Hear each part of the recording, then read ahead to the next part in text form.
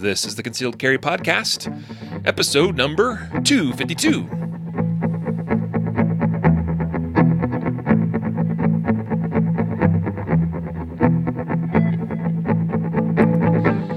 And welcome to the Concealed Carry Podcast, part of the ConcealedCarry.com network. I'm your host, Riley Bowman. And I have two co-hosts, two of my favorite people in the whole world. Jacob Paulson and Matthew Marister. M&M. Yum. I don't believe that. I'll take it. I'll own it. I totally believe I'm one of Riley's favorite people. Today's episode is all about how to pick your music track for your podcast. I was thinking about that too as we listened to the music queue up today.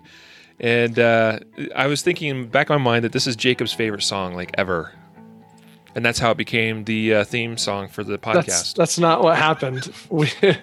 Riley was assigned with, like, picking out some options, and we were sitting in my old office, and you were just, like, hitting play on them. I'm like, no. Yeah, I like that one. You're like, yeah, me too. I was like, all right, done.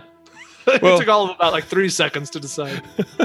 Yeah, it was pretty funny. I don't even remember what it came from. I honestly couldn't tell you. If you asked me to go find, I know it's either it was free for license or a free license to use, or we paid for it. I honestly don't remember. I know whatever it was we did legally. I just don't remember where the song came from.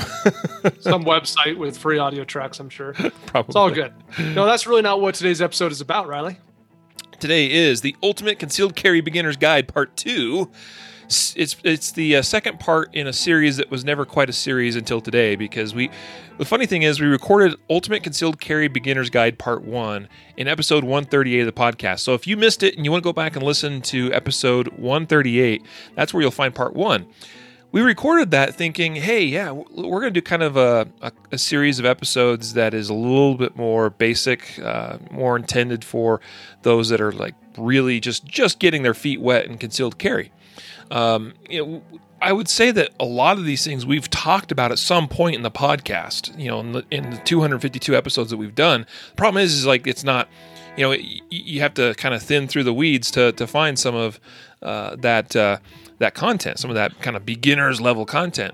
Most of these topics are not topics that by themselves would justify an entire episode. It'd be really boring to listen to us talk to, safeties for 40 minutes. So these are topics that, we think collectively, work for us to talk about over the course of an episode, but independently on their own, there's not that much to say about them to take up an entire episode. Yeah, that's true. But either way, we've packaged this together in a one episode. So today we've got 9 things we're going to talk about concealed carry. And you know what? Even if you think you are not a beginner, I still think there's going to be something of value for everyone in this episode today. So with that, today's episode is brought to you by Guardian Nation. Surprise, surprise. We're definitely going to hit on this today because Guardian Nation members, one of the big benefits that you get as a member of Guardian Nation is you get to join in live and ask questions and get answers directly from industry professionals, a monthly live broadcast with some big name in the industry. Today, or tonight really, at 7 p.m. Mountain Time, we have hosted on this month's GN Live, John Lovell of Warrior Poet Society. John is incredibly intelligent and well-articulated, but also knows how to kill bad guys really, really well. So, I like that aspect of John. He is truly a warrior poet, and we're excited to have him tonight on Guardian Nation Live. To join that, you need to be a member of Guardian Nation. That's unfortunate. I wish we could open up to everybody, but that's the deal. So if you're not a member and you want to find out more, go to guardiannation.com and get signed up. You'll find the link. A lot of times, I think we email the link, Jacob, as well, to members? We do. Yeah. Usually we do, yeah. But we'll at least send you the link to the page with the link. Right. Yeah, because you got to get logged in, and then you'll see the link within the members dashboard area where you can join the live Q&A broadcast. So tonight should be a good one with John Lovell. Today's episode is also made possible and brought to you by SSP Eyewear. SSP Eyewear makes great eye protective wear, and we've been kind of partnered with them to an extent. I mean, we sell their products on our site. We like their products. The cool thing about SSP Eyewear is I think it's a perfect balance of quality and affordability. I mean, these are not the type of these are not Oakleys or whatever that's going to set you back $200 for a pair of eyewear. They're a lot more reasonably priced, but they're still good quality, and they have a lot of options. Specifically, for those of you that might be a little bit, getting up there in the years, your eyesight's changing, you need reading glasses, that sort of thing. They have something perfect for you. They have top focal glasses, shooting glasses, which means you'll be able to get the right prescription. You should be able to see that front sight through that top focal part of the lens. Anyone that's tried to shoot with bifocals, you typically this is the typical look, right, Jacob? Like they're kind of tilting the head back as they're trying to get that lower part of their eyeglass up to where they can focus on the front sight. So that's what's great about top focals. It's not something you want to wear all the time, but for shooting, they're perfect. So normally, I remember when I first discovered top focal glasses, and it's not because I need them. It's just I remember discovering them. I'm like, oh, that's interesting. That's pretty cool. And there was one company out there, I think they're still out there, but they were like $300 or $400 for a pair of shooting glasses because they were highly specialized and they had this top focal part of the lens. SSP Eyewear has made that incredibly affordable. So if that's something that you need, I would encourage you to check them out. Or even just for standard, I just ordered a box of eyewear. I've got a bunch of eyewear for my kids, my wife. Very, very affordable, very, very good stuff. So check it out. concealedcarry.com/SSP is the link to check it out. So, well, without further ado, let's jump into today's episode content. The Ultimate Concealed Carry Beginner's Guide, Part 2. So, first, can I kick this off, Riley, by telling everybody the topics that were covered in Part 1? Yeah, I think that's great. That's a perfect place to start. So, episode 138, here are the things we talked about in the Ultimate Beginner's Guide, Part 1. We talked about belts, gun belts. We talked about pants and waistline displacement, IWB guns and bigger pants. We talked about undershirts and sweat guards. We talked about slide bite. We talked about cleaning materials, how often you clean. We talked about lubrication versus cleaning. We talked about fouling. And we talked a little bit about focusing on skills, not accessories. Yeah, there you go. Good stuff. And it's funny because a lot of the beginner stuff that we talk about tends to be a little bit more focused around the gear.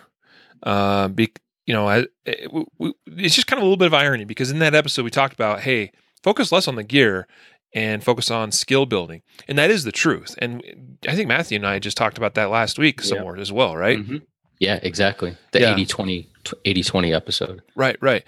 I would say that's still true, but there's going to be a lot of things today that we talk about that is going to be a little bit gear focused because some of these things are things that aren't necessarily intuitive or that not all shooters, especially newer concealed carriers, a lot of times they're folks that are just coming into this because for whatever reason they've decided they want to carry a gun to protect themselves and their families. And there's a lot of little things that, if you didn't grow up with that or if it's not something that you until very recently were passionate about and studying and reading about constantly, there's a lot of things that just take some time to pick up, to learn, to understand. Some of that is terminology, vocabulary. And so actually, I think that's probably where we're going to kick it off first today. And today, just give you a little heads up. Okay. So you'll kind of have a feel for where we're going with this episode. And so you might want to stick around. There's something here that you might want to listen to. Today, we're going to be talking about, hang on, I had the list here. It is, whoa, what in the world? Here we go. Eye dominance. Not necessarily in this order. This is just how I have it listed here. DASA guns, all right? Trigger vocabulary and what to look for or what makes a good trigger. Night sights, safeties, holster retention types, carry ammo, handgun reliability, and what is actually considered reliable versus not. And what do you do with your EDC when it's not being carried or when you get home? All right, so there's some of the things we're going to talk about today. All right, some good basic concepts. So let's start, though, first with, I want to talk about trigger vocabulary. All right, so where do we begin with that? Yep, so I'll kick it off. So in a real simple way, and there's probably different words for these things, but I'll just tell you how I use it. When we talk about a trigger, when we're trying to describe the trigger, when you first put some pressure on a trigger and you start to press that trigger to the rear, there's a certain amount of travel, distance, what we might call take up, where that trigger moves slack, where that trigger kind of moves relatively smoothly, and then it hits what we often would refer to as the wall, that breaking point where if I go any further, now a shot is going to cook off. But before that, until I hit the wall, until I hit that breaking point, that initial travel, I'm taking up the slack in the trigger. It's traveling there. I'm taking up the trigger. That's some of the vocabulary that I've heard used, or that I would use to describe that kind of initial travel of the trigger from its resting point to the wall. Yep. Yeah, and actually, so you're absolutely correct in that for most handguns, that is the case, right? Let me throw in another kind of vocabulary or different sort of type of trigger sort of thing, and that would be that there's a lot of times what we have a stage 1 versus a stage 2 trigger. Now, most handguns, especially striker-fired guns, are what we would consider a 2-stage trigger. If we want to think of it, simplify it in that way. There's a lot going on inside a trigger mechanism, right? So saying something is 1 stage or 2 stage, sometimes even oversimplification, but this is what I mean by 1 versus 2. And we don't usually worry about it so much in a handgun, but especially in precision rifles or AR-15s even, sometimes you hear people talk about, well, I prefer a 1 stage versus a 2 stage. A single stage trigger is one that you don't have that slack. You basically are already at the wall. The trigger is just designed that as soon as you apply the appropriate pressure, let's say it's a 2.5 pound trigger or 3 pound trigger, whatever it is, as soon as you apply 3 pounds, bang, it clicks and it goes bang, right? A 2 stage is one where you have that initial take up, that slack, and then you hit the wall, and that's where the second stage begins. So 1 stage is taking up the slack, and the second stage is click, bang, right? Mm-hmm. Now, like I said, in most handguns, especially striker-fired ones, which are so popular today, and I've got my cert just like you have your cert, Jacob. How fancy are we? Most of these are what I would consider a 2-stage, where you have that initial slack or take-up, like Jacob just described, and then you hit that wall or breaking point, and then you get the click and the bang, right? Mm-hmm. So I just wanted to clarify that in case, because that's another kind of beginner thing that a lot of people, well, what's a single stage versus a 2-stage, and that sort of thing as well. Well, Matthew, help people understand this. We talked about pounds, it's a 2-pound trigger, 6-pound trigger. Talk through that. And then, what about reset? Yeah. So, a lot gets made about like how much pounds of force it takes to squeeze a trigger, right? And that's why people will put, aftermarket triggers in their guns for competition purposes, and they'll lighten it up because the idea is if I need less force to pull the trigger or to squeeze a trigger, then the likelihood of me pulling that shot off target is less, right? Because I'm not applying so much force. But there's inherently different triggers. You can't just remove the weight on all triggers. So you have your double action triggers that are inherently going to that require more pounds per pressure to pull the trigger, right? Because part of that trigger pull is cocking the hammer back. So there's a mechanical force that you have to apply. And so, some people, and with those double action triggers, you might not feel that initial take up, the sloppiness of the take up. It's still moving back to a certain wall, but that pressure is building throughout the whole trigger rather than it being, zero pressure and then kind of building up. And some people like that, and you get your double action, single action, which we'll talk about in a bit. But, and so, so once the trigger breaks, right, there's the over travel. So, and I happen to have my cert pistol. So just so you know, so after the trigger breaks, right, there's that movement to the rear of the gun of the trigger before or right after it breaks, right before it completely reaches the back point. Now you can adjust certain triggers, and people don't really like having a lot of over travel because they're thinking, once I break that shot, I want to start releasing the trigger to reset so I can break another shot. I don't want to have to continue to move the trigger back. And I've actually seen triggers that aren't adjustable. And I don't know if you guys have ever seen this, but I've seen people put like little things behind, mount them to the frame that actually prohibits the trigger from moving past that breaking point. So once it breaks, it hits like this little rubber stop. I'm not saying to do that. I'm just saying that's how, some people get so into this over travel. And so basically, once that over travel, you hit the back part of the frame, right? The trigger can't go back any further. You start to release the trigger back out, and you're releasing it to your reset point where that trigger resets. And at that point, you could reapply rearward pressure and break the shot. Mm-hmm. So, Riley, why when you're looking for a trigger, like I'll give you the best example of where this is where my trigger education began. Was one day when you and I walking around SHOT Show, and at SHOT Show there's endless guns displayed for anyone could just pick up and play with, but there's no live ammo, obviously. And I would notice that you would pick up a gun and you would press that trigger really slowly. You'd feel the click, and then you'd cycle the slide while the trigger was strapped to the rear. You'd let it forward until you felt the reset, and then you do it again. You do that repeatedly, and I'm like, okay, what's he doing? And so I started doing that with you. This is, I don't know, whatever my first year at SHOT Show was.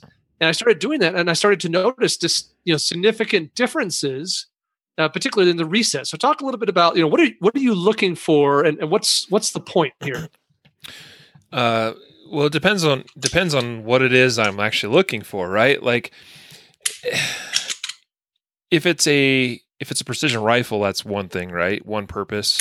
If it's a competition handgun, that's another thing. If it's a defensive handgun, that's a whole other thing. Now, I do think there's definitely some crossover. I mean, for instance, one thing for sure, the shorter the reset is on a trigger, the better. Like, there's almost never any downside to having a short reset, because especially if you're shooting fast. In a defensive context, you might be shooting fast. You might not necessarily be, but chances are you're probably shooting somewhat quickly. And so in other words, you're moving that finger fairly quickly, and you want to reset the gun as fast as you can as well. The shorter that reset distance is, the better, because you're going to be reset faster, and you're less likely to have a short stroke of the trigger, which sometimes is also kind of similar to like trigger freeze. If anyone's familiar with the term trigger freeze, it's kind of like what do they call it? A golfer that's putting and they get the yips. Yeah, yips. Thank you. I used to golf a lot, and yeah, like they just kind of a trigger freeze is kind of like that. Like you're trying to shoot, and like you kind of like have this moment where you freeze. Well, sometimes that freezing can also be caused because you think you've reset the trigger, and you actually haven't, because you haven't let that finger out far enough. And so that's a problem, right? I've done that many times. In fact, I did that recently when I was filming a video for our members area in Guardian Nation, because I've been shooting the P365 a bunch this summer as I've been testing and evaluating the 365. It has a fantastic trigger for a small defensive handgun. And then I moved over to a Glock, and I'm sorry, the trigger on a Glock sucks compared to those P365 triggers. The reset's longer. It's just not as good as of a trigger. And all of a sudden, like I was struggling, like getting that thing reset, because I've spent so much time on the 365. I'm normally shooting a wide variety of guns, and I tend not to have as many issues that way. But I've been so focused on that one gun this summer. So that was just interesting, So short reset. Here's another thing too. A lot of people like an audible or tactile reset, where they can either feel that reset in the trigger or they can hear it. In the case of like a Glock, they're well known for being very tactile and very audible, very loud reset in a Glock. I don't know how critical it is to hear that reset. I'm not sure if it's something I would be capable of hearing in a gunfight. So I'm less concerned than some people are as far as having an audible reset. I definitely like being able to feel it, but even then, I'm not sure how critical that is if I'm shooting rapidly. I'll tell you, when I'm shooting quickly, I'm slapping at the trigger. I know, like, people tell you not to slap, but guess what? The reality is, when you're shooting fast, you almost have to slap, and it's almost better to slap because you're more likely to have a short stroke if you're trying to constantly reset just to that reset point, because you're just going so fast, one of those times you're going to miss and end up a little bit short. I think also, this conversation about triggers and shorter resets and things, there's definitely an alignment on this topic relative to skill. I think when you're a newer shooter, there's a tendency for your trigger finger to come all the way off that trigger, almost out of the trigger guard every time you press the trigger. So to you, it doesn't really matter how long that reset is, does it? But as your skills improve and you learn to only release the trigger out as far as is necessary to reset it, then all of a sudden, the length of reset starts to matter, right? Because that's less distance you have to travel in order to reset the trigger. Yeah. And I think also it matters as far as we were talking about training and skill level. If people that shoot multiple different weapons, right? So you have a single action striker fire gun, and maybe you have a double action, single action, or a double action only revolver or something. If you're training yourself on one trigger, you're really going to have difficulty trying to just feel, get exactly to that reset point, like Riley was saying. So I think initially the goal is to just focus on controlling your trigger finger, not so much like I need to get it right to this point and not any further. If you can do that during slow fire and kind of build that in, you're going to start feeling it and you're going to start programming it. But I think, initially, as far as a skill building, just identify how to squeeze the trigger, straight to the rear without slapping it too much. And that's more important than trying to focus on let me just let it out to that point, that exact reset point. Because if you're shooting different guns, it's going to be really difficult. Yeah. So I'm holding here just as an example, just to compare and show how different this is. I know for the audio-only listeners that this doesn't make any difference, but I have here my competition rifle for 3-gun, and this has a Hyperfire trigger in it. Now this thing is clear. Okay, no magazine in it. So different from our Glock triggers and P320s and so forth. I'm going to use my thumb to activate this so you can see on camera. This is a single-stage trigger, and it's super light. And you can see how short the travel is on that thing. It is like nothing, just so very different. I think in a defensive gun, we do want a little bit more. Here's actually what I think is important in a defensive gun. I think more than trigger weight, having length of travel, particularly for that first shot, is really key. Under stress, when things are going kind of haywire, and you're trying to move quickly and shoot quickly and get that gun out quickly, travel for that first initial shot. And this is why DASA guns are starting to come back into popularity. And we're going to talk about DASA or double action, single action in a little bit more detail here in just a second. I'm starting to see a few shooters out there that are starting to put out this idea that, and not just because they're appendix carriers, because a lot of people are like, well, DASA gun's great for appendix. That's true. Spencer Keepers was on the podcast talking about that. But that length of travel is also kind of key, because what that means is it takes a little bit more time for you to get that trigger prepped and to actually get that shot off. And that can come into play a little bit. I mean, I do think trigger discipline is always important, and only putting your finger on the trigger when you're actually intending on taking a shot. But still having some travel, I think, is a little bit better of an idea on a defensive gun than having this super short travel single stage trigger like what I've got on my AR over here for a 3-gun. And when Riley talks about prepping the trigger, you mean taking out the slack, you're bringing the trigger to the point where it's about to break. So let's transition. Let's talk. One last thing. Sorry, Jacob. If you're going to transition, because if we're talking about trigger vocabulary and all that, there's one other thing that I do want to throw out there, because it sometimes comes up and people might not know what we're talking about. And that is, so we've talked about what? We've talked about trigger slack or prep. We've talked about, the wall or the breaking point. We've talked a little bit about over travel, reset, all this stuff, right? There's another term that comes up quite often, and I don't know if people that use the term fully understand what it means, and that is trigger stacking. You'll sometimes hear people talk about, well, there's a lot of stacking with this trigger. And Matthew kind of started touching on that, I think, a little bit. And as you were describing how some triggers are, a trigger is rated for a certain number of pounds as far as what it takes to activate that trigger, right? That's just the way we measure triggers, that is like the max poundage. So the first 3/4 of that travel might only be 3 pounds when it takes a full 6 pounds for that trigger to finally break. When we talk about stacking, that's that's sort of what we're talking about, but stacking for sure is when we're actually trying to get that gun to fire. So I don't count slack in a trigger or the take up as part of stacking. Stacking is when you are expecting that shot to actually break. Okay, so you hit that wall and you're starting to press, and it initially it's okay, but then it gets stiffer and stiffer and stiffer and stiffer, and then it finally goes. That's stacking, because it just keeps. It's like somebody stacking more weights on your trigger finger. More weight, and that stacking, I think, is an undesirable characteristic. It is for most people. Right. It's engaging. It starts engaging the sear, yep. and it's moving the sear, but the sear hasn't quite released the striker yet. So think of it from the point where it starts moving the sear, but it hasn't released the striker. So there's that little bit of pressure that's like, in some triggers, it kind of builds up, and some it's smooth throughout that whole process. And you want it to be smooth if you can. And that's why people do trigger jobs. And that's why some triggers feel nice, because it doesn't like build up and then all of a sudden release. It's fluid as it goes through that stacking portion of the travel. Yep. Some guns come with just nice triggers, just stock out of the gate. Some are okay, and some really suck. Yep. And so that's why aftermarket's a thing. So talking about just one specific gun, just use an example, by the way, to show how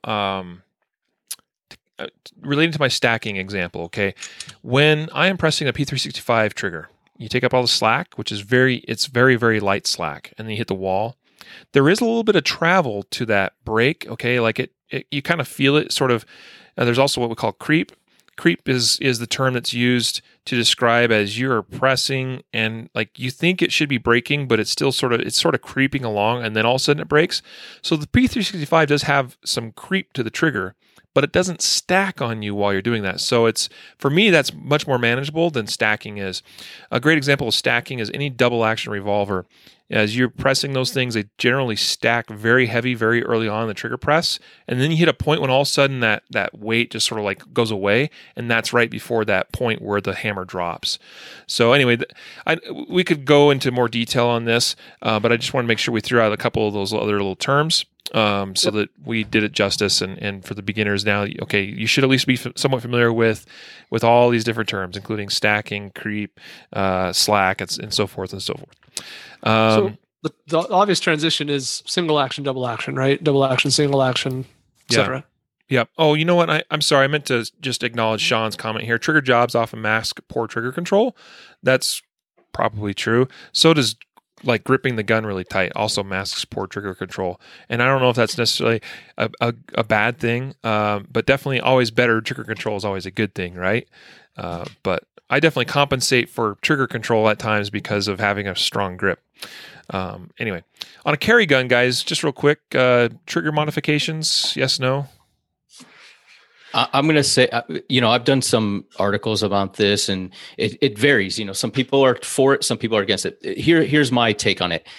For a gun that you're going to carry, first of all, you have to make sure that trigger job that you're going to have done is done by a professional, or it is a reliable company that you're getting that drop-in trigger from. The last thing you want to do is have some janky trigger that's either not going to work or cause some sort of malfunction where it fires unintendedly, because I've seen some of them that disable certain internal safeties.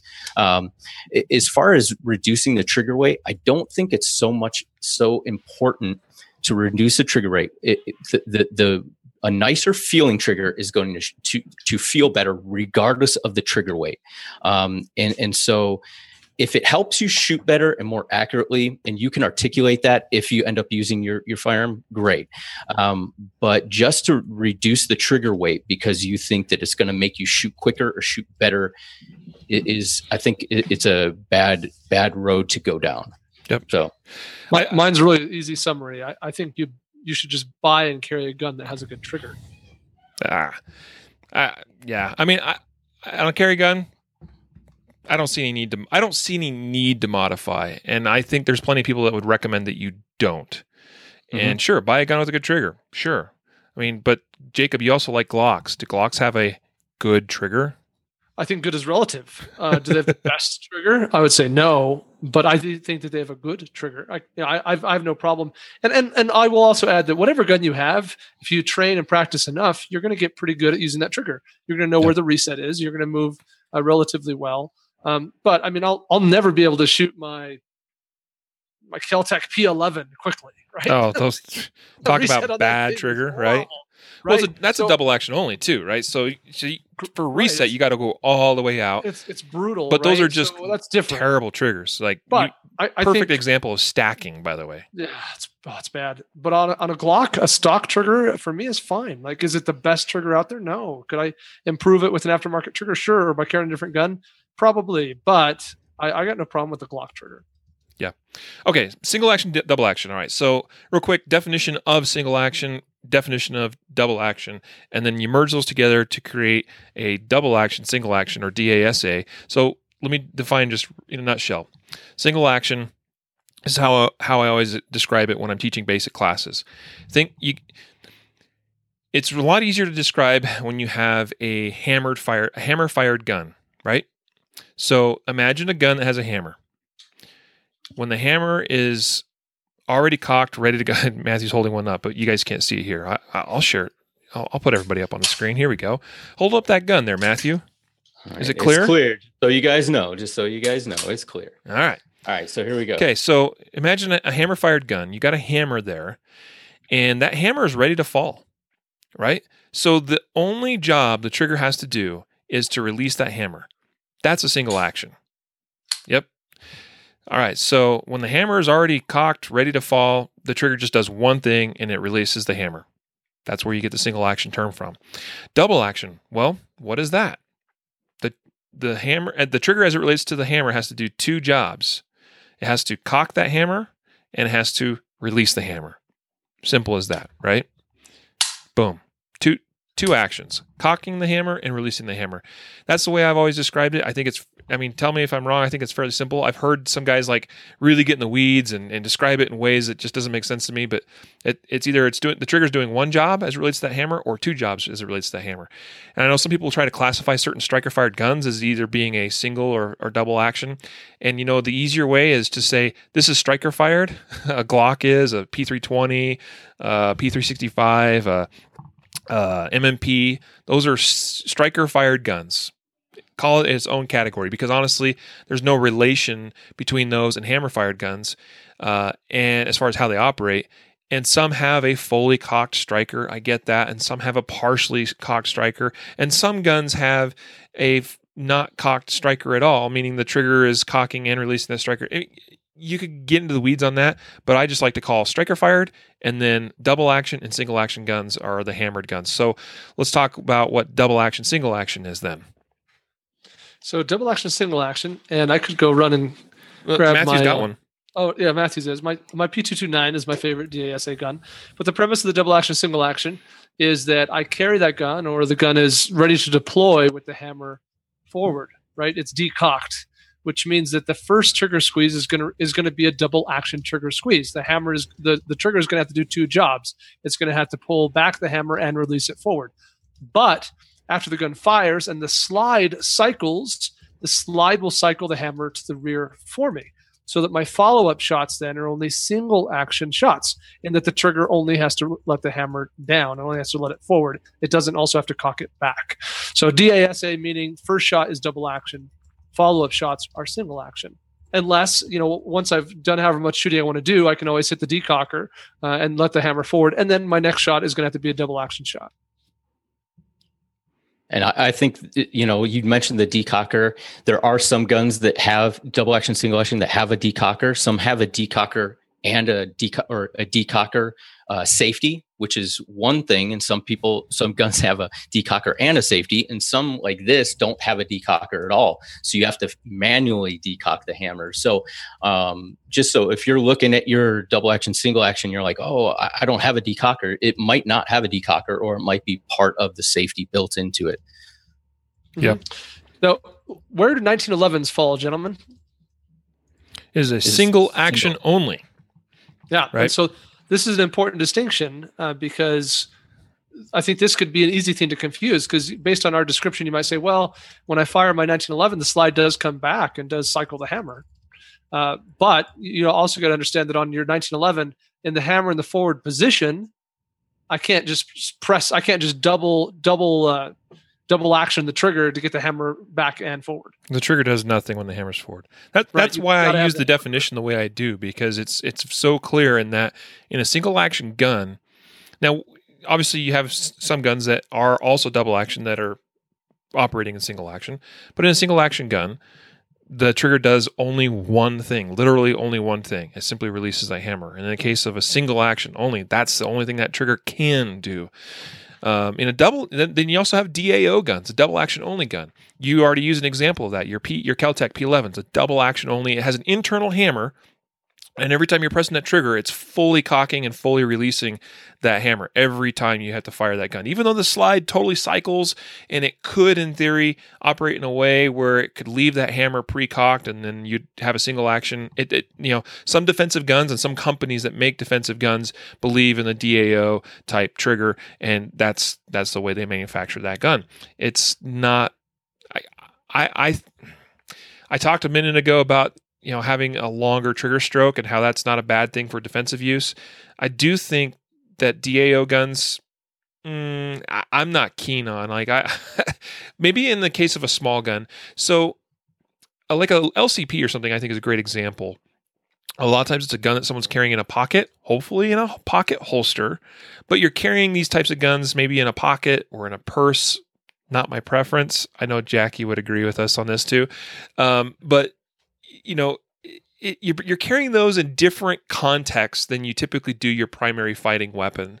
And I think a DAO gun probably makes sense in those types of contexts where the gun is inherently a little bit more safe to carry in some of those less than ideal ways or places because it has such a long, heavy trigger, and you're just less likely to have accidental or negligent discharges with the way you're carrying those guns. What do you got there, Jacob? This is my XD. Oh, you got an XD there. It's an XDM, I guess technically, yeah. But I don't shoot this gun a lot. It sits in a little safe here mounted to my desk.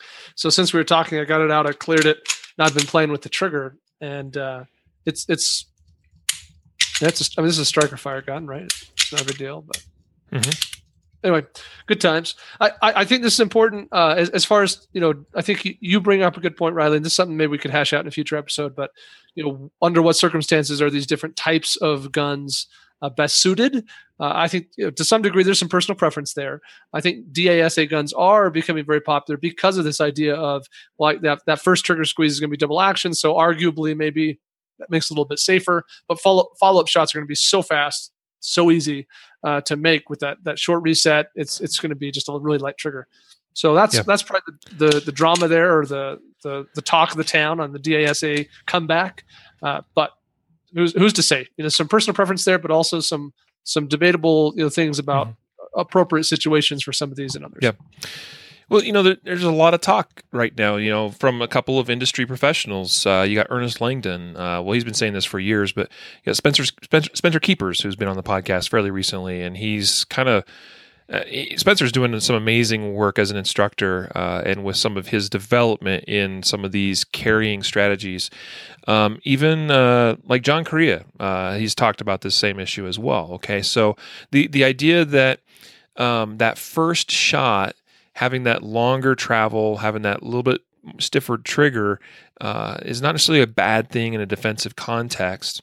And then once you fired a shot, well, after that, it's free range, it's free game. Like a shot's been fired, you might have to take more, and having that super light, short, single action trigger that follows can be beneficial for sure as far as shooting fast and shooting accurately. Now, what a lot of these guys talk about trigger modifications, by the way, and I would be okay with some of these modifications just because of the type of trigger that they're done on, and that is referring to these DASA guns like a Beretta 92 or a PX4 Storm, right? That are DASA guns, both from Beretta, and Ernest Langdon with Langdon Tactical does a lot of. That's basically his business, is taking guns like that and making those double action parts of those triggers, especially those DASA guns, making that as smooth and a little bit lighter a lot, as well, but making it as smooth as possible. And that's the key. If you pick up any traditional DASA gun, that double action trigger sucks. It's just long and it's stiff and it stacks and it's heavy. And the challenge for newer shooters, and by the way, I advise newer shooters a lot of times against these type of heavy DA or DASA guns, because they're going to struggle a lot of times making that first shot count.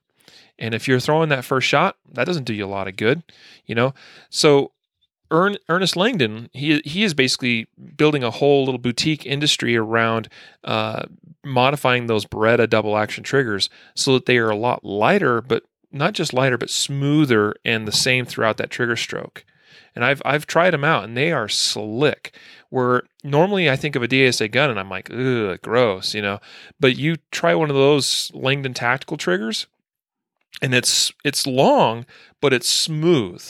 So it's like 6 pounds, 6.5 pounds maybe, and it doesn't feel that different from pulling a trigger on some of the striker-fired guns I'm familiar with, other than it's a little bit longer and a little bit more resistance throughout that stroke. But that resistance is consistent, and that's really key.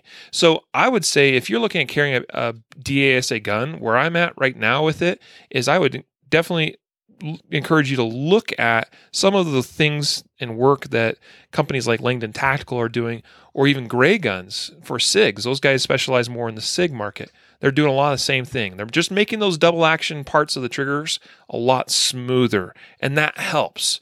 So definitely something worth looking at. Yep. Good stuff. Yep. All right. Can I pick the next one? Yeah, fire away. Night sights. Okay. Night sights. What do you want to know? Vocabulary first. Like, what makes sights technically night sights? That they glow. Pretty much, you're either going to get sights that glow on their own with tritium in them, or you're going to get one that kind of charges up by the light, the light around it, and charges up and lasts for a little bit of time. So, those are basically your two options for night sights. Mm-hmm. So tritium, that stuff's fancy. It sounds expensive. They are, right? I mean, a good sight of tritium night sights is typically $120 to $150, right? Occasionally you'll find some that are around 100 or a little bit less, but I expect to pay 120 or so for a good pair or set of night sights, tritium ones. The photoluminescent or whatever ones, to me, those serve no purpose. I don't care for those at all, because, the idea there is that they glow in the dark, right? So you hit them with a light source and they're going to glow. And they'll glow pretty good for a couple of minutes, but then they basically stop glowing, So it's no different than not having, just having white dots, because it's not like you're going to pull it out and hit it with a light and then you're able to use your gun. Now there are some flashlight techniques, like a cheek index, or on the chest, or even FBI technique. You might get some of that light that'll hit those photoluminescent sights and lighten those up. But that's just silly. All right. Here's the other thing. I also think night sights are overrated. But I want to hear Jacob's take on night sights before I give my 2 cents on that. Yeah, I think for me, when we do talk about things we do to guns to make them awesomer, I think night sights is one of the more viable, practical upgrades on a gun. I think that, just legitimately speaking, it's something that you can add to a gun that does actually make it easier to shoot in the dark. I do think that's a thing. Now I'll add that, I haven't upgraded all my guns. Like, I have several carry guns that I use on a regular basis that I've not put night sights on. But, the more I carry, like the 365, which comes with night sights, and the more I use guns that do have them, the more I start to think, maybe this wouldn't be a bad upgrade. So I am inclined to believe the night sights are easier to see in the dark. I think that's a thing. Now, that said, we could get into the weeds here. There's a comment on Facebook here about actual lights, lighting up the target area, and lasers, to identify, or to at least help with my aim, right? To have great clarity on what I'm pointing the gun at. But I think those are a little bit outside the scope of night sights, and we have 2 episodes dedicated to talk about lights and lasers. We do. But for me, night sights are about, when I'm trying to make a very precise shot, I need to be able to see my sights. And in the dark, night sights are easier to see. And that's where I'm at. I think that's pretty straightforward. Yeah, and I think the other component of that is if you're using fiber optic sights. Some people say, "Well, I like fiber optic sights." Well, fiber optic sights are awesome in the sunlight, but if you get into a low light situation, and nobody's talking about shooting in sheer blackness, right? Because if you can't identify your target, you're not shooting anyways. But talking about low light situations, the fiber optic sights don't perform as well as a night sight. So you lose, partial, of your ability to shoot with fiber optics. With night sights, you can get night sights that work in low light, and in the sunlight, they're colored in such a way that they still are, prominent, and you can pick them up. So I think, like you said, night sights. I mean, it certainly doesn't hurt to put night sights on your gun, whether or not you're going to be shooting in low light or, those types of situations. Who knows, but certainly can't hurt. Yeah. All right. So I agree with that assessment. Okay. I think night sights are one of the more practical upgrades that a person can do to their gun. There's a lot of things people do to guns, modification wise or accessory wise, that don't make sense, I think, as it relates to a defensive, a DGU, for instance. But night sights definitely don't generally ever penalize you. Or create other issues. It's definitely a worthwhile add-on. But here's why I said that I think they're overrated. I think they're overrated because do you ever shoot somebody in complete dark? Hopefully not. Yeah, you shouldn't, right? Because you got to be able to identify your target. So if you're shooting, where night sights are great is for sure in the dark, but you shouldn't be shooting somebody in total darkness, right? Now that doesn't mean you have to have total darkness to see night sights, but it just means that I need some sort of light source. Either I'm out on a street and I have a street lamp that I can see my threat and I can tell what's going on with the situation, but I can see him. That's a situation where you might not have enough ambient light to really pick up the sights very well. And night sights, actually, I think their best use case is in low light conditions, not no light conditions, but lower light, kind of twilight-ish or a little bit beyond that, where maybe you don't have the chance to get out of light or you don't quite need a light because of the situation. All right, and you'll be able to see those sights a little bit better in those contexts. But most of the time, I'm planning on, in a low light situation, of having a flashlight or a weapon mounted light handy. And here's the thing.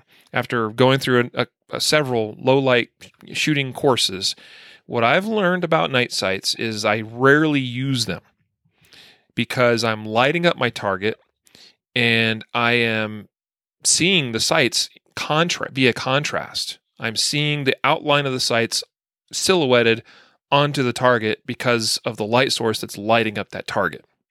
Okay.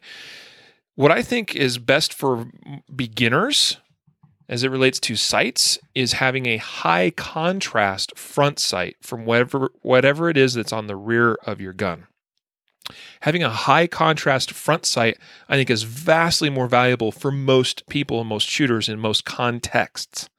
Now, one of the reasons I really like those sights on the P365 is you have a really high contrast green, it's a kind of almost obnoxious green front sight, but it's very contrasty. You can see it very well. And the rear sight is not two big bright dots.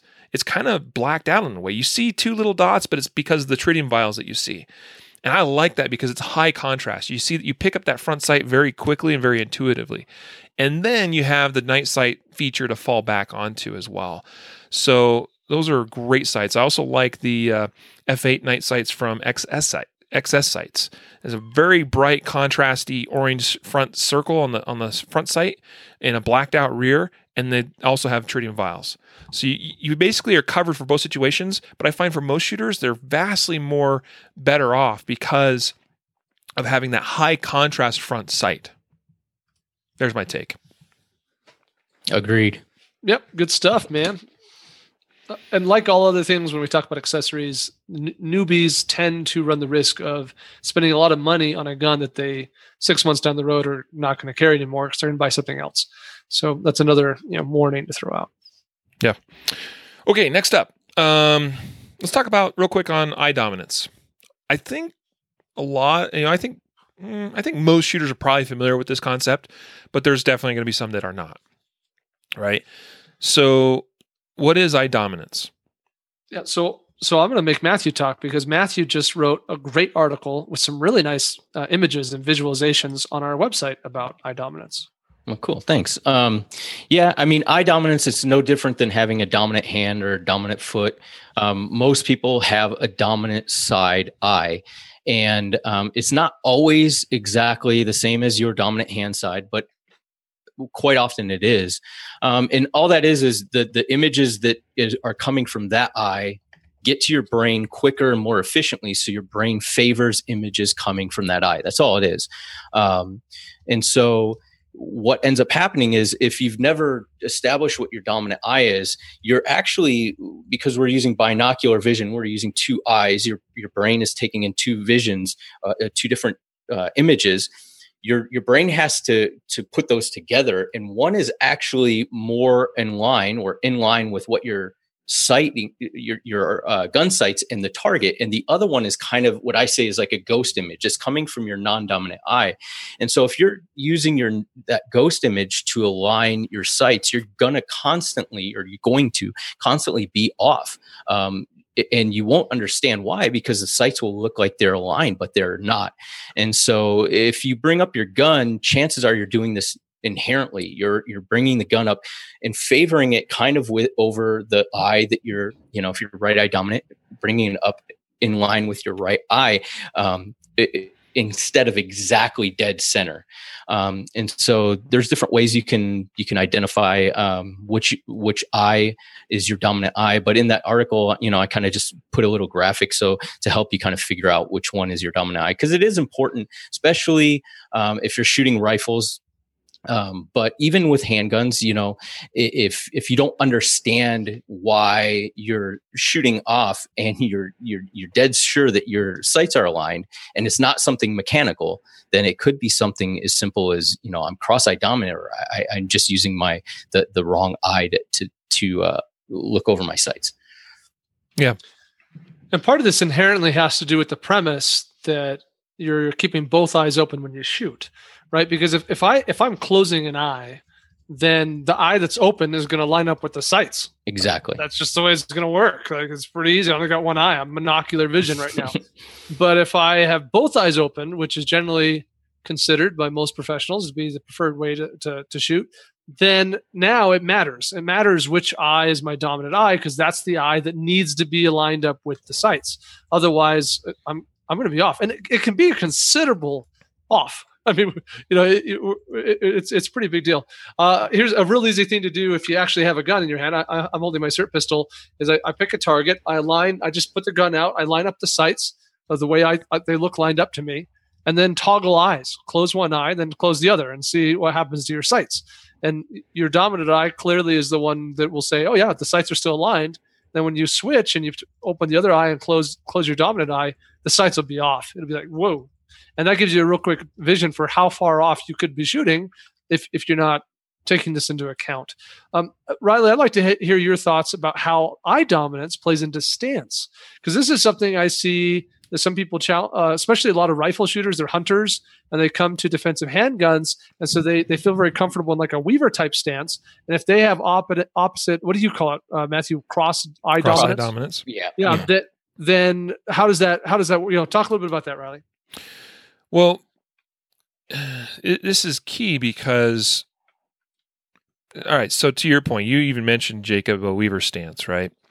I don't even really think in terms of stance so much anymore, by the way. I think in terms of like how you grip the gun and what that looks like. But if we're talking about a traditional Weaver, which, the dominant hand is a little bit more extended, typically close to or about straight, and the support hand is sort of bent, right? It is not as easy, I think, to transition between eyes. It's not that much harder, but I think if you use a full two-hand extension grip on the gun, the key with I'm going to see if I can demonstrate to the camera for those viewing. If I'm right eye dominant, right? So I'm using my right eye now. I'm aligned with my right eye, and that's not a big deal.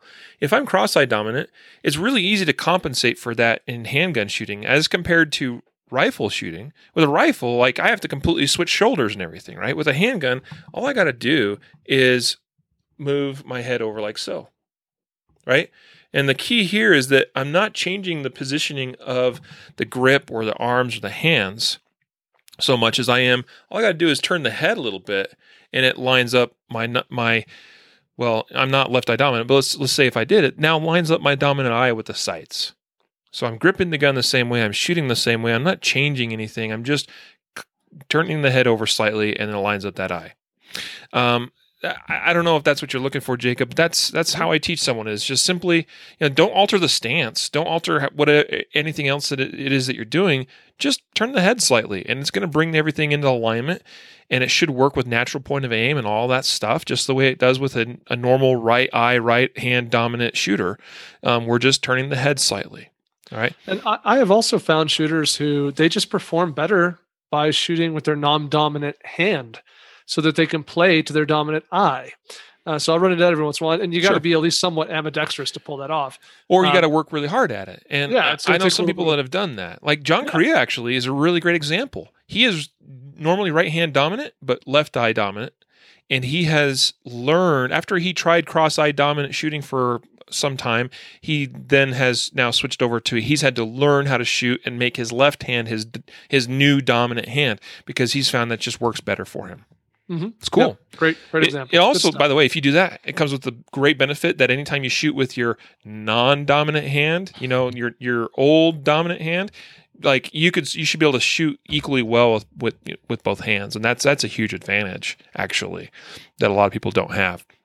One quick thing I think that this topic brings up, and I think this is also a great thing to just mention. I don't know how much time we got to spend on it, and we do got to move on to other things, and that is the concept of shooting with two eyes open. I know that you mentioned that, and I would just say that as it relates to this conversation, this beginner's guide, well, yeah, you should shoot with two eyes open when you're shooting a defensive handgun. So if you're not doing that, I would encourage you to start doing that. And there's a lot of reasons why, besides just having more field of view and more information that you can take in visually by having both eyes open.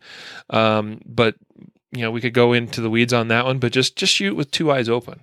It works better that way for most shooters, especially in defensive context. So next up, I don't know. Let's talk about safeties. Super fun. So I'll kick it off by defining passive versus active safeties. Yep. So we use the word active safety to refer to a safety on a gun that you have to consciously choose to activate or deactivate. I don't have one handy here, but like my 1911 has an active safety. So on my 1911, also my M&P, my 2.0 is one of the M&Ps that has an active safety. So on that gun, I can choose to engage a safety that obviously prevents the gun from being fired. If I want to fire that gun, I must actively choose to deactivate it. Now, it can become muscle memory. So I'm not saying that it's something that has to be conscious, in thought, but it is something that mechanically has to be turned on and off. It has to be put into gear or taken out of gear, however you want to think of it. A passive safety, on the other hand, is something that by naturally firing the gun, by gripping and firing the gun, I'm automatically deactivating the safety. So I'm holding my XDM here, my Springfield, and it has a grip safety. My 1911 also has a grip safety. And so a grip safety is a great example of a passive safety, one that I can see, it's clearly there, but in the course of just gripping the gun properly, I automatically disengage the safety. Trigger safeties are another great example of passive safeties, both here on my XDM and obviously on all my Glocks. I have a trigger safety, that little tiny button, right? But by just in the natural course of pressing the trigger, I'm going to deactivate that safety. It's going to come off. So those are passive safeties. There are also passive safeties that aren't as obvious as a grip safety or a trigger safety. We have some inside the gun. We have things like the drop safety and the firing pin safety, and other ones that I should know because I'm an armorer that I just don't even can't recall. Okay. Yeah. Good stuff. I think you nailed a lot of the different types of safeties. I suppose we have to talk about revolvers at some point too. Yeah, revolvers don't typically have safeties on them in the traditional sense, as far as like what people think of as safeties. A lot of modern revolvers now have a what do they call that? A sear or not sear? Transfer bar. Transfer. Yeah, thank you. I think that's the term. I'm not a big revolver guy. But, I mean, the idea there is that the trigger has to be pressed to the rear and basically held throughout that stroke in order for the hammer to actually make contact with the firing pin. And that's basically, I mean, that's probably like the number one thing with revolvers nowadays. Basically, if the hammer was already cocked and the gun was dropped or something and somehow allowed that hammer to fly forward, if the trigger was not still held in the rearward position, that transfer bar would drop out of the way, which means that its job is to transfer the energy of that hammer through to the sear or to the firing pin, and that transfer bar would no longer be there. And that's the idea there. But on a lot of our more common semi-automatics that people are carrying and shooting these days, basically a lot of guns have passive safeties. Almost actually pretty much every modern semi-automatic has a passive safety of some sort. A lot of times internally. Almost everything has a firing pin or striker safety, something that blocks that firing pin or striker or the channel, preventing it to move through and impact the primer, unless certain things happen in the right order as it relates to pressing the trigger of that gun in an intentional manner. But where I would be a little bit more focused right now is, should you or should you not have a manual or active safety, one that you typically have to deactivate with your thumb before you shoot the gun? What are your guys' thoughts on that? My take is, obviously I could cop out and say, oh, it's up to personal preference, right? But here's my take. It is going to be your personal preference, but base your personal preference off of some knowledge. And first, don't think that just because you have a manual external safety on your gun, that somehow that gun is a safer gun. All right. Case in point, I wouldn't take a gun, load it up, and just and chamber around, put it on safe and point it at you and say, oh, don't worry, it's on safe, right? It's ludicrous, because that safety is a mechanical device that can fail, right? So don't put all your eggs in the manual external safety basket. If you want one, that's great. If you have one on your firearm, that's great, but make sure you train with it. If you don't train with your safety in a defensive, on your defensive gun, and what I mean is, when you're at the range, your safety is always off, right? And in between shots, your safety is always off. You're not decocking if you have a double action, single action, and you're just kind of basically running that gun as though it doesn't have a manual external safety. Then you're not training yourself, like Jacob said, to inherently be able to take that off. And now it's something consciously you have to do. On the other hand, if you don't want to have a manual external safety on your gun, fine, that's great. I don't have a problem with that. Just make sure that, obviously you are safe, because there's less margin for error. So I think when we're talking about something being safer or not, there's just less margin for error with a gun that doesn't have a manual external safety. But it's one less thing that you have to consciously commit to doing. And so, either way you run it, just make sure you know why you're doing that, and it should make sense to you. I in some ways, I relate this to the whole, carry it around in the chamber question. Good old episode totally. 18. Totally. First one with Matthew Marister, right? and what I mean by that is, when people ask me, should I have an active safety or should I have a round in the chamber?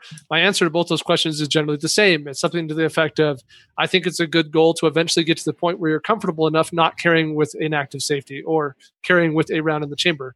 But out of the gate, do I have the expectation that everyone should go carrying around guns without safeties? No, I think if that's what makes you comfortable, gets you to the point where you can carry around a gun daily on your body, then I say great. But make sure you're practicing to disengage it in the course of your draw stroke and target presentation. But I do think it's a good long-term goal to get to the point where you're comfortable enough that you don't need an active manual safety. I don't disagree with anything you guys have said, but I'll just make my stance really clear, and it is just that I am not a big advocate or fan of active safeties on a defensive handgun. It's one more thing that you got to worry about. it's one more thing. And by the way, I've seen shooters that have accidentally engaged safeties while they're in the middle of firing their gun. I've done it. So it's one more thing that can go wrong while you're trying to deal with that threat. Now, I mean, yes, those are all shooter errors, and there are things that can be or should be corrected, and then practice should eliminate. But it's just one more variable in a situation that's already complex and complicated and scary enough. My theory on a defensive gun is I want it. Besides reliability, we'll get to that probably next. Besides reliability, my number 2 requirement on a defensive handgun is a gun that I could just grab and use right now. I don't have to think about it. I don't have to do anything special. I don't have to, know some sort of combination to get that thing to actually operate. I just want to grab it and pull the trigger. That's it. Now, you need to have confidence in the way you carry that gun. You need to have confidence in your holster. You need to have confidence in the gun, itself. These guns nowadays are designed in such a way they're not going to fire unless something or somebody pulls the trigger, right? So you need to have confidence in that fact.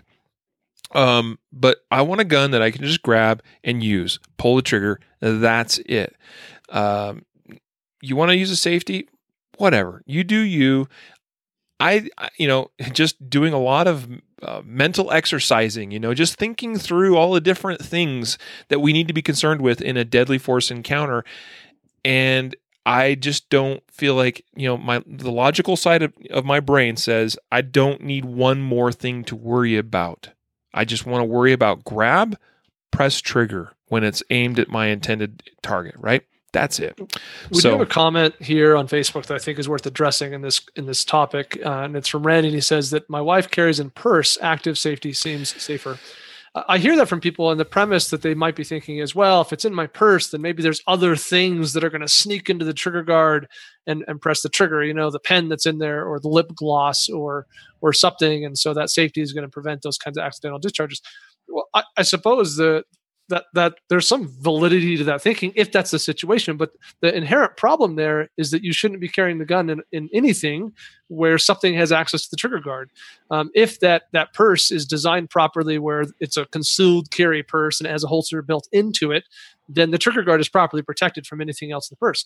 If it's not that case, if it's just any old purse and I'm throwing the gun in there, then I would hope that you're using some sort of like pocket style holster that's somehow, properly covering the trigger guard. So all holsters, including those in purses or other off-body carry systems, are inherently designed to cover the trigger guard and protect it from anything externally engaging the trigger. Mm-hmm. And if any method of which a gun is being carried that doesn't meet that criteria, then you're not carrying the gun safely anyway. And a manual safety, while helpful perhaps in getting you to a point where you feel safe, shouldn't be necessary if you're carrying it in a proper holster system.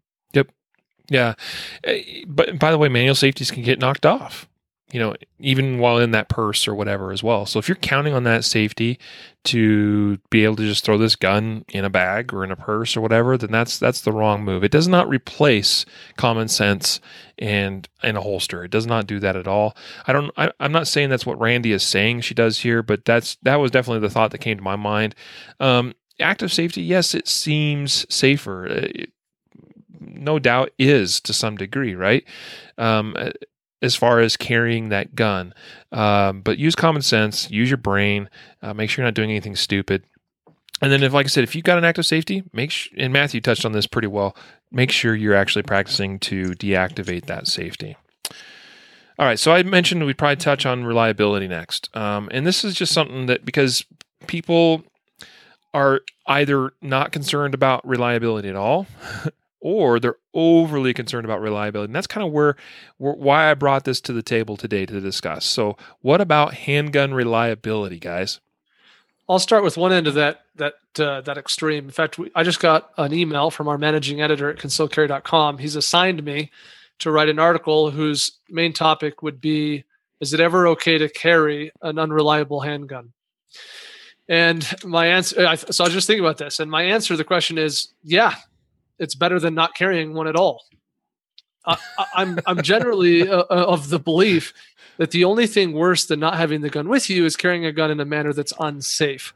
So assuming that we're not talking about unsafe guns, we're just talking about guns that are arguably less reliable than what we might consider a standard, whatever that standard is we can talk about. I would be inclined to say that any gun is better than no gun. My first handguns were all high points. I owned 3 high points, and I was super proud of owning those high points. If I remember correctly, you actually tried to purchase one when you were 18 years old. I did. It didn't. Because you didn't know. Did their job and didn't sell it to me. By the way, just so I have your back on this, people, Jacob did not grow up in a gun-owning, gun-shooting household. So you have to understand that he turns 18 years old. He's like, sweet, I can have a gun.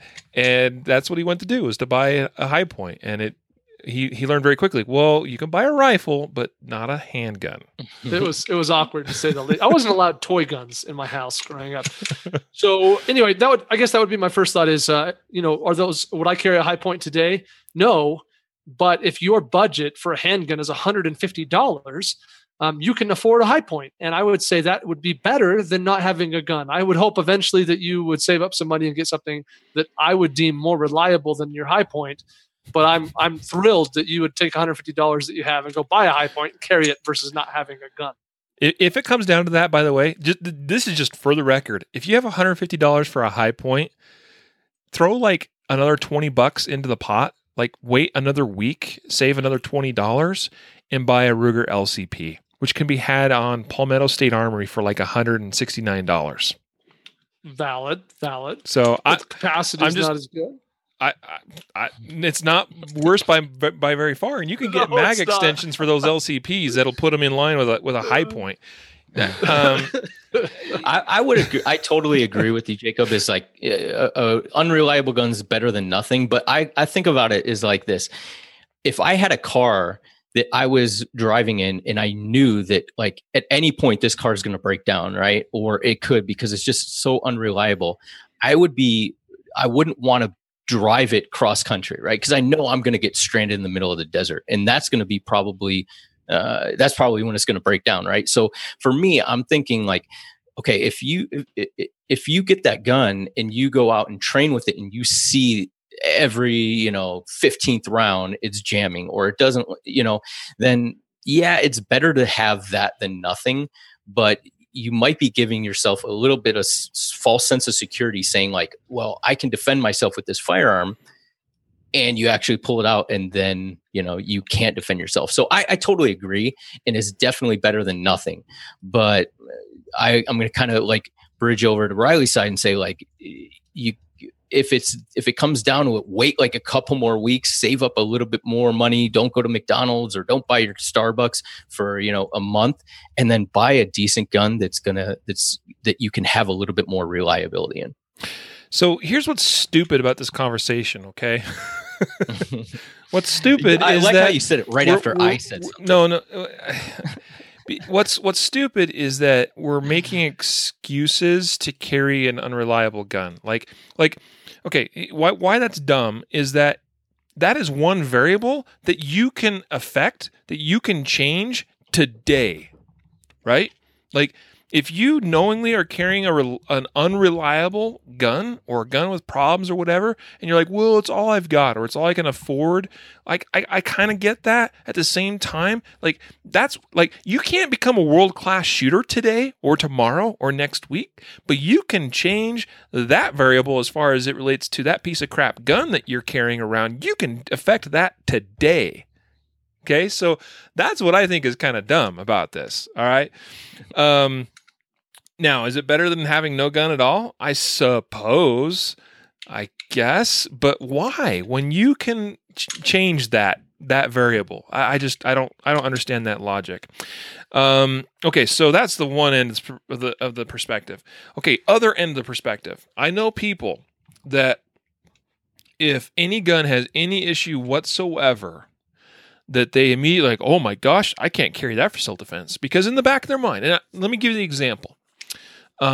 You have a gun, and it's generally a decent quality gun, has a generally decent reputation. So we're not talking about high points here. We're talking about, let's say it's a Shield, an M&P Shield. And they're generally pretty good guns, pretty reliable.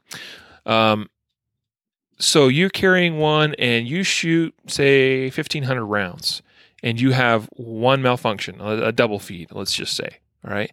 And immediately you go, oh my goodness, this gun is not reliable. It had one malfunction in 1,500 rounds. I should not be carrying this. Now, I kind of get that. Like, we definitely want 100% reliability if possible, but the reality is for virtually all guns, like 99% of guns, like nothing, in my opinion, is 100% reliable. All right. Well, what do you want to say, dude?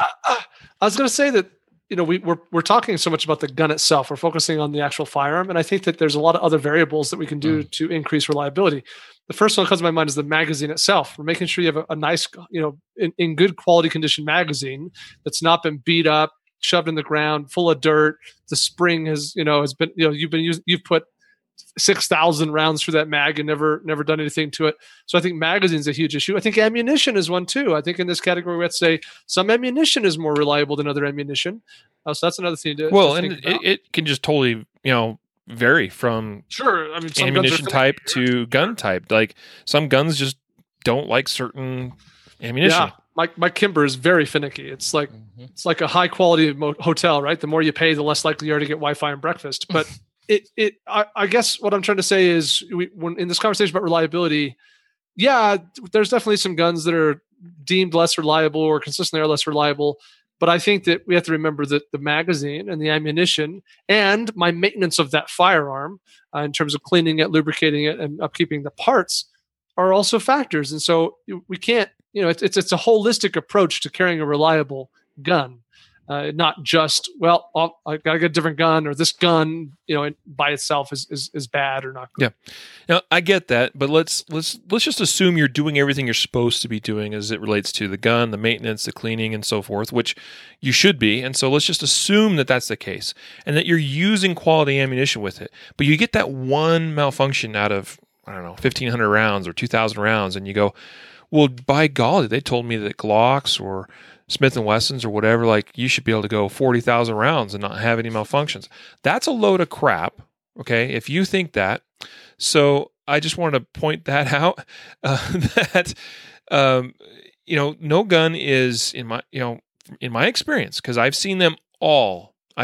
Every one of these popular brands that you are familiar with, that you're thinking of right now, these big names, Glock, Smith & Wesson, Springfield, Sig Sauer, HK, I have seen every single brand malfunction. Now, sometimes it could be shooter error. Sometimes it could be ammunition. Sometimes it could be magazine or whatever, okay? This is true.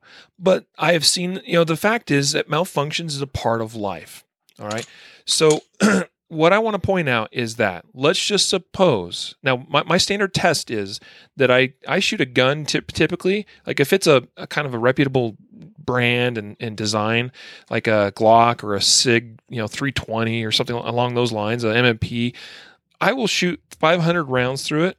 And if I get 500 trouble-free rounds, I generally, I will say, okay, I'm going to put this in my waistband. Now, I cut all gun manufacturers some slack in the first 50 to 100 rounds because every gun can sometimes have some, hiccup in, it just came off a production line, right? It might have a little rough edge here or something there that just got missed, and through firing it, you're going to smooth things out, right? But once I get that 500 rounds all straight through reliably, I'm cool sticking that in my waistband. We recently had this P365 that came out, and people were getting a handful of malfunctions. Now, early on, and with some guns, they are definitely lemons. But I have seen some people that are like, well, I was up to 1,100 rounds, and all of a sudden I got one malfunction. It kind of happened to Matthew. Matthew, you had a trouble-free gun, and then we had a double feed at like 1,200 rounds in or something, right? Yeah, exactly. Have you had anything else since?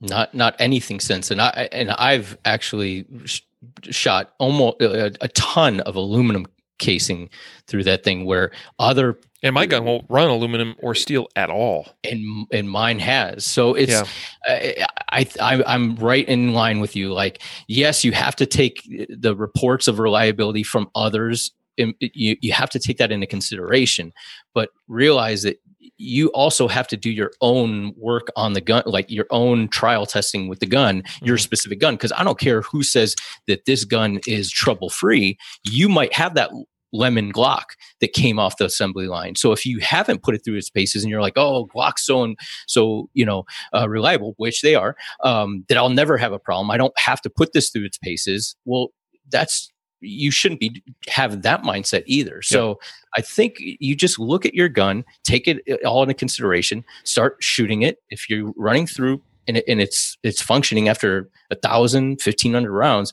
I think you're probably going to be pretty well good to go. Yep. Now, let me put this. My last thought would be that guns are machines, and all machines have a breaking point. Yep. Right. If you run something hard enough and long enough, it will fail. That's why machines need to rest and they need to have maintenance done. Yep. People probably get in their mind that it shouldn't, for however many tens of thousands of rounds, because they say videos like Iraq veteran 8888 that, shoots full auto Glock like 20,000 rounds and it continues to run or whatever. Like, yeah, guess what? Sometimes that happens. But anyway, let me put this in perspective.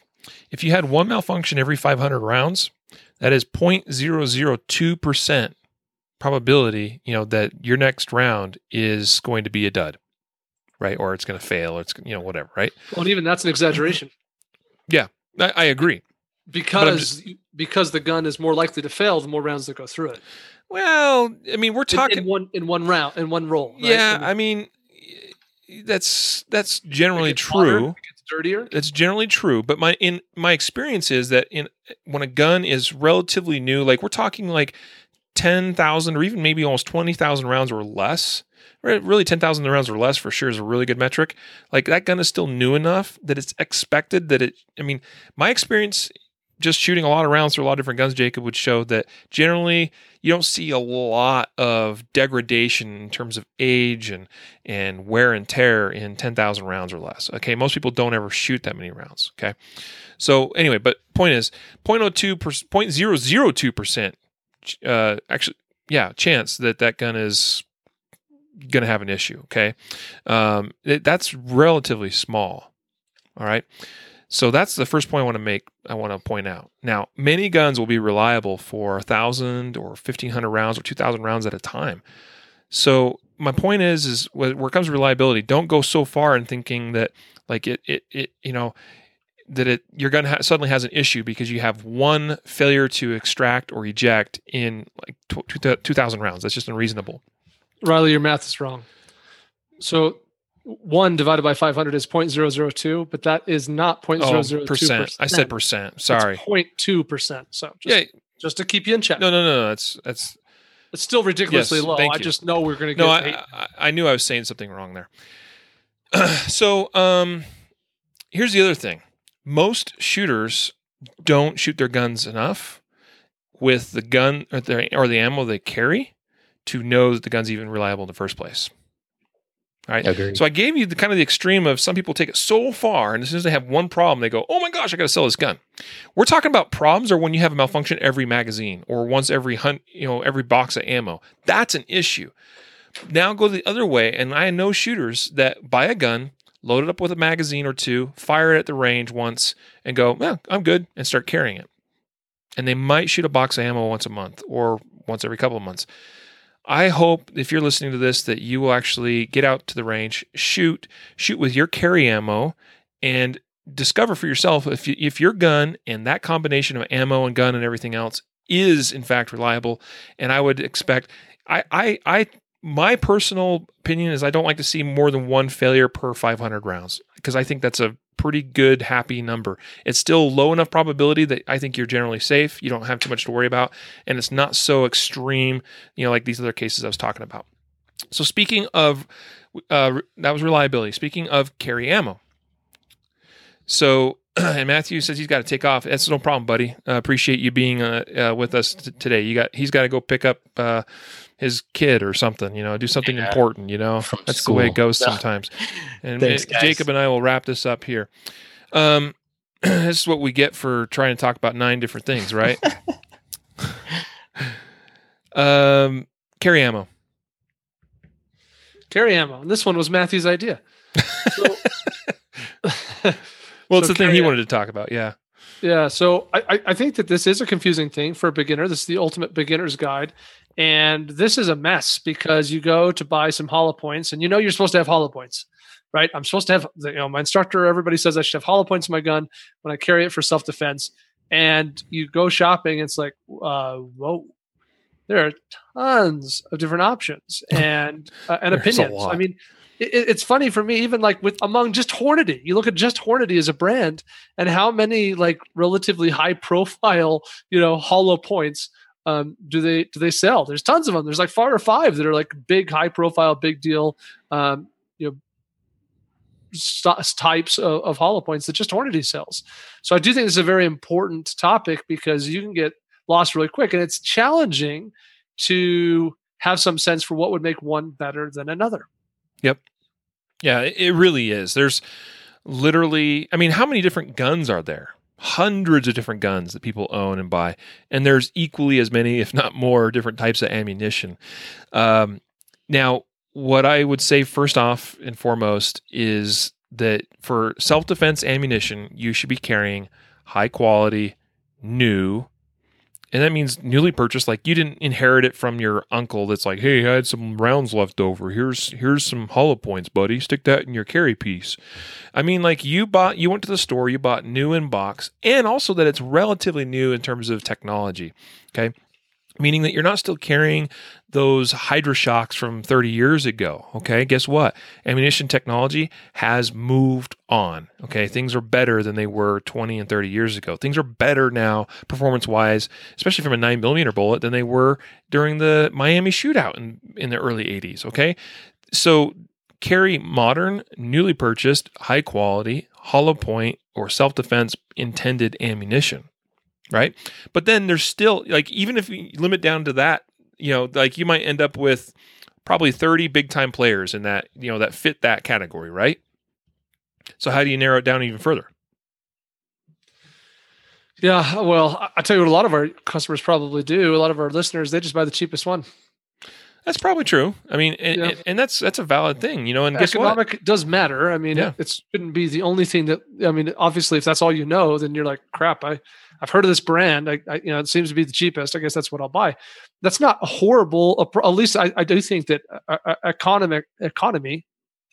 There we go. Economics should not be disregarded as unimportant because this is a cost that we're involved in. So I'll throw that out there. I think cost is a factor. Yep, agreed, and it's a valid one. I mean, like if I have 2 bullets that I believe perform equally well in testing, in FBI standards, all this stuff, but this one's cheaper, well, of course I'm going to choose the cheaper one. So here's the thing. This is the thing. There's what people there's what's reality as far as bullet performance, and there's what people believe certain bullets are capable of performing. Okay, there's a lot of hype and myth out there about certain bullets. And we could really dig down into the weeds, but I'm going to point you in a direction that I think is helpful, and it's been helpful for me. First of all, I frequently refer to luckygunner.com.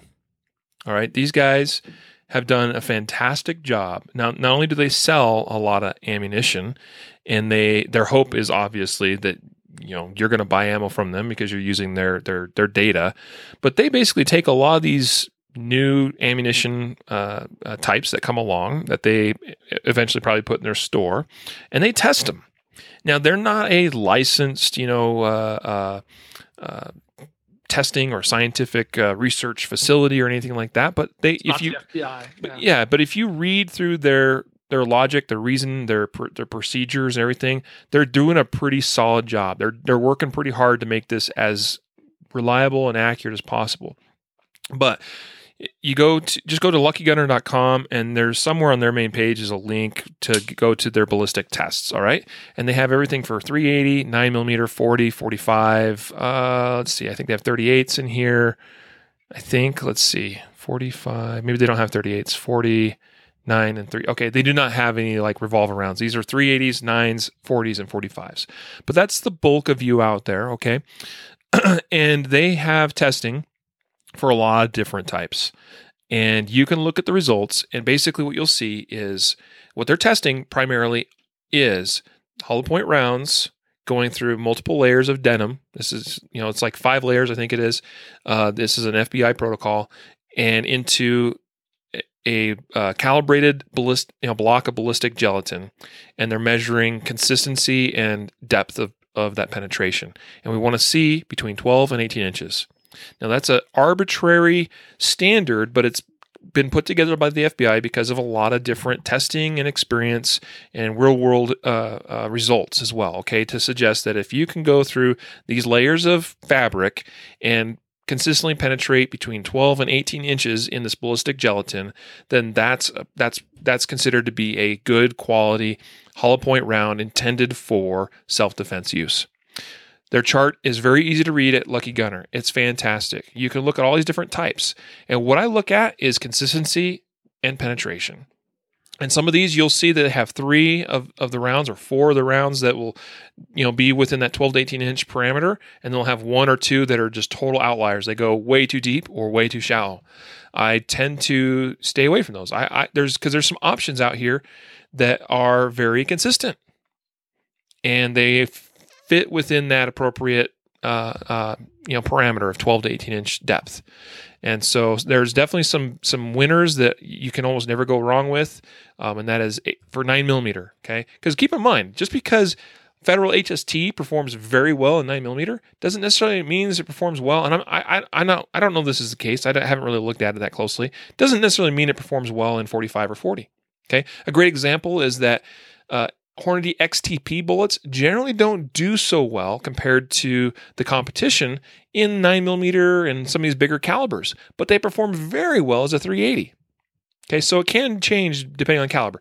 So go to luckygunner.com, use their data there. I think it's a great place to get started. It makes it easy for you to see what actually has been tested and performs reasonably well and consistently, and choose something that fits within those appropriate testing parameters. That's a good place to get started. And we can include that link in the show notes, which would be helpful. Totally will. I don't think I have much more to add on that one. Yeah. I mean, that's it. Generally speaking, just from experience, the Federal HSTs, depending on the caliber, Hornady critical duty or critical defense, it can vary depending on caliber. Okay, I've noticed that, and also. Depending on caliber, once again, and weight of bullet. Weight of bullet can make a huge difference in this regard. Some of the Sig Sauer V-Crown rounds do well, and sometimes they don't, depending on bullet weight and caliber. Another popular one that seems to perform consistently well is the Gold Dot, Speer Gold Dot. All right, so Gold Dot, HSTs, things of that nature, like Ranger T bullets generally do pretty well. PDX-1 is hit and miss, depending on caliber. Okay, I'm just giving you kind of some feel for about what to expect. All right. I guess I'll just add that the margin of error here is not significant. It's not like we're talking like, ooh, that round, it may just not come out of the gun at all. It might just kind of fall on the ground in front of you. No, that's not what we're saying, right? Like the difference between this, like, yeah, this one performs, and this one's like really good. Like the margin between that is not like it's unreliable and it's never going to stop the bad guy kind of margin. It's just that slightly better consistency of performance. So Yep. don't get too in the weeds on this one, but a little research, might make you feel more confident about what you're carrying. Yep. Finally, to that topic, I think it's way more of a concern when a bullet under penetrates than over penetrates. Under penetration almost guarantee that you struggle to stop that threat. Over penetration, while we generally are very concerned about hitting somebody beyond the target, chances are that's possible, but chances are that bullet has lost enough energy that if it did strike someone else, that it's not going to be lethal. Now, we don't want to hurt anybody. I'm just saying that I'm much more threat focused as far as like, if I don't live through this encounter, then it doesn't, nothing else really matters so much. As long as I'm not being, egregiously irresponsible. But, so under penetration, there's quite a few you'll see as you go through this chart that are just really bad. So here's where I think we're at. We have covered trigger vocabulary, different trigger types, eye dominance, night sights, safeties, carry ammo, and handgun reliability. I might have mentioned in the beginning that we were going to talk about a couple other things, but we are into this already pretty deep and fairly lengthy. And so a couple other things I think we'll save for the Ultimate Concealed Carry Beginner's Guide Part 3. And I don't know when that'll come exactly, but probably sooner than 114 episodes from now. So what are those things we're saving, Riley? Give us the tease. Well, let's see. We're going to talk about holster retention types, different types of holster retention. What to do with your EDC gun when you come home or when you're not carrying it. I think that's kind of an interesting, worthwhile topic to cover. And for some reason, I had it in my mind that we had 3 left to talk about, and I'm not sure what the third one is.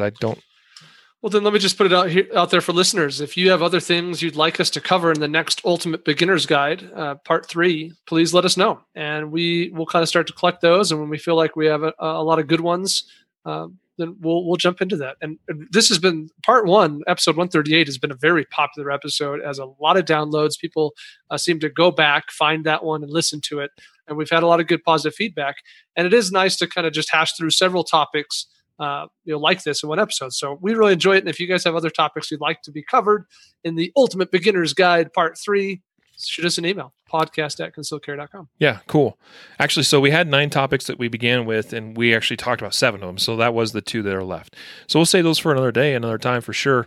And appreciate you giving that little plug for some of our older episodes as well. And once again, if you want to go back and listen to Part 1 of Ultimate Concealed Carry Beginner's Guide, that is episode 138 for your quick reference.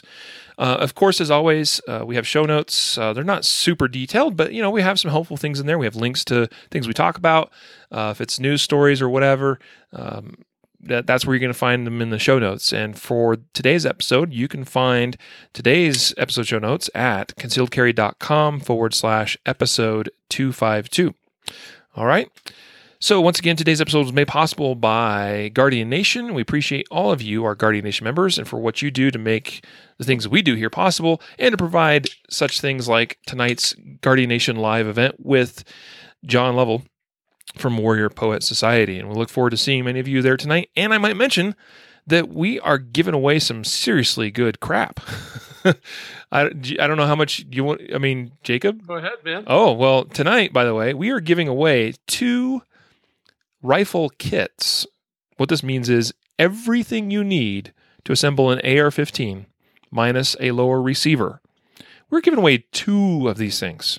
Now, they're not super high quality. These are your classic Palmetto State Armory rifle kit that you'd buy there. They're valued at like $370. All right? But still, pretty dang awesome. We're giving away 2 of those rifle kits, 2 complete kits, minus lower receivers tonight at the Guardian Nation live broadcast. So you need to be present to win.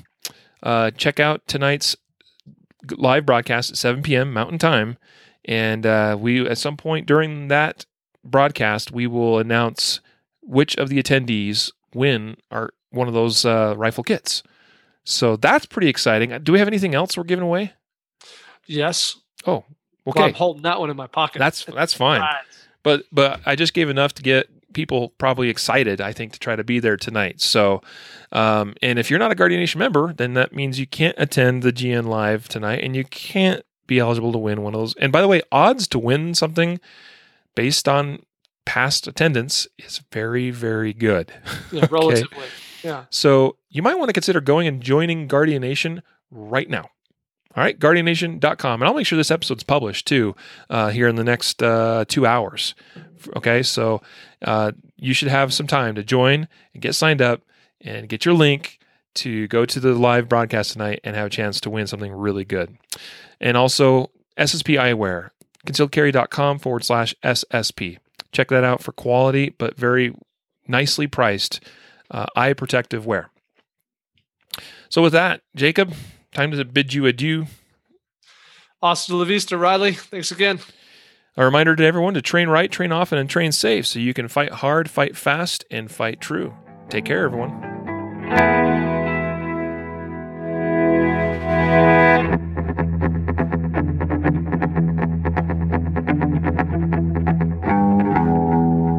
A reminder reminder that laws vary from place to place, and we encourage listeners to seek local legal advice to understand applicable laws. The Concealed Carry Podcast, Concealed Carry Inc., ConcealedCarry.com, and their affiliates strive to share insights and stories about firearm-related incidents and laws, but things could be different where you live, or laws may have changed by the time you listen to this. We cannot be held liable for your actions based on the information shared in this podcast.